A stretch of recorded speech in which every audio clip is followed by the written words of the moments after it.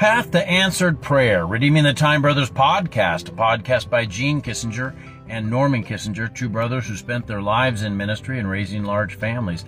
Our desire is to provide a digital place for those who long belong. And as always, we want to leave a night light on for you. That night light is out of John chapter 15 and verse 7. If ye abide in me, and my words abide in you, ask whatsoever ye will, and it shall be done unto you. The words of Jesus, red letter words.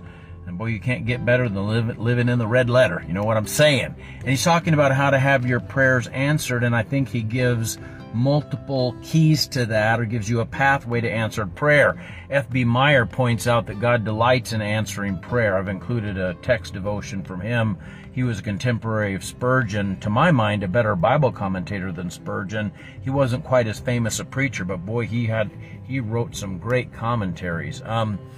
And he talks about how when Jesus prayed, he expected his prayers to be answered. And he writes this so that we can expect our prayers to be answered as well. And certainly we have needs in our life that are so big, so vital, so profound that we need God to move in a powerful way on our behalf.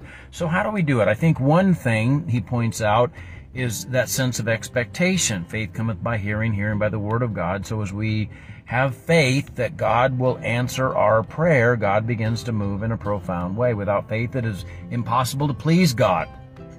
We know that faith is the coinage of the kingdom. It's how the economy of God works. And if we want answered prayer, we have to have faith and expect God to answer prayer. But he goes beyond that, and he wants us to know that, F.B. Meyer, that when you begin this great experiment and exercise and start asking God for specific things to accomplish his kingdom purposes in your life, you will be stunned to find that he answers often, and answers often rapidly.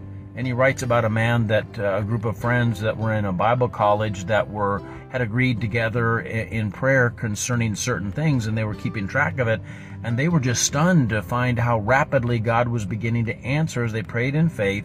They said that some of those prayers were answered even the same day that they asked them. So prayer is, if it's going to prevail, if it's going to be powerful, it's got to do a couple of things. Number one, it's got to be for the glory of God. It can't be for my selfish self-interest. It's got to be for God's glory. So when I'm praying, I need to be sure to include that in the prayer. God, what I'm asking for is that you be glorified in this situation by this. And then pray in Christ's name. That stands for his nature. It's got to be within the character of Christ, not something that's outside of the character of Christ, so that Jesus doesn't allow the disciples to pray fire down from heaven when they wanted to. They wanted sort of their nature to be had instead of his nature. We have to bear fruit. If I'm engaging in ministry and I'm extending the kingdom of God, and what I'm praying for is in line with that, certainly I can expect an answer to prayer. And then another thing is we must abide in Christ. I've got to be in Christ. He's got to be in me. If I'm full of something else and not full of Christ, then I shouldn't expect my prayers to be answered, because I'm missing the life force of Christ in me that allows that living prayer to be heard and answered by God. Let's pray. Dear Lord God, I do pray that you'd help us to pray correctly. Your disciples never asked for you to teach them how to preach. They did ask for you to teach them how to pray. And God, we come before you in this school of prayer asking you to encourage us and enlighten us so that we could pray properly. God, we want to pray according to your will. We want to pray for your glory. We want to pray in the name and nature of your Son. We want to abide in you and have you abide in us, that our prayers would be full of life, and that we would see you move in a profound way, accomplishing your kingdom purposes in these last days. We ask this in Jesus' most holy, precious, and powerful name. Amen. Hey, God bless you. I love you, but Jesus loves you so much more. Have a great night.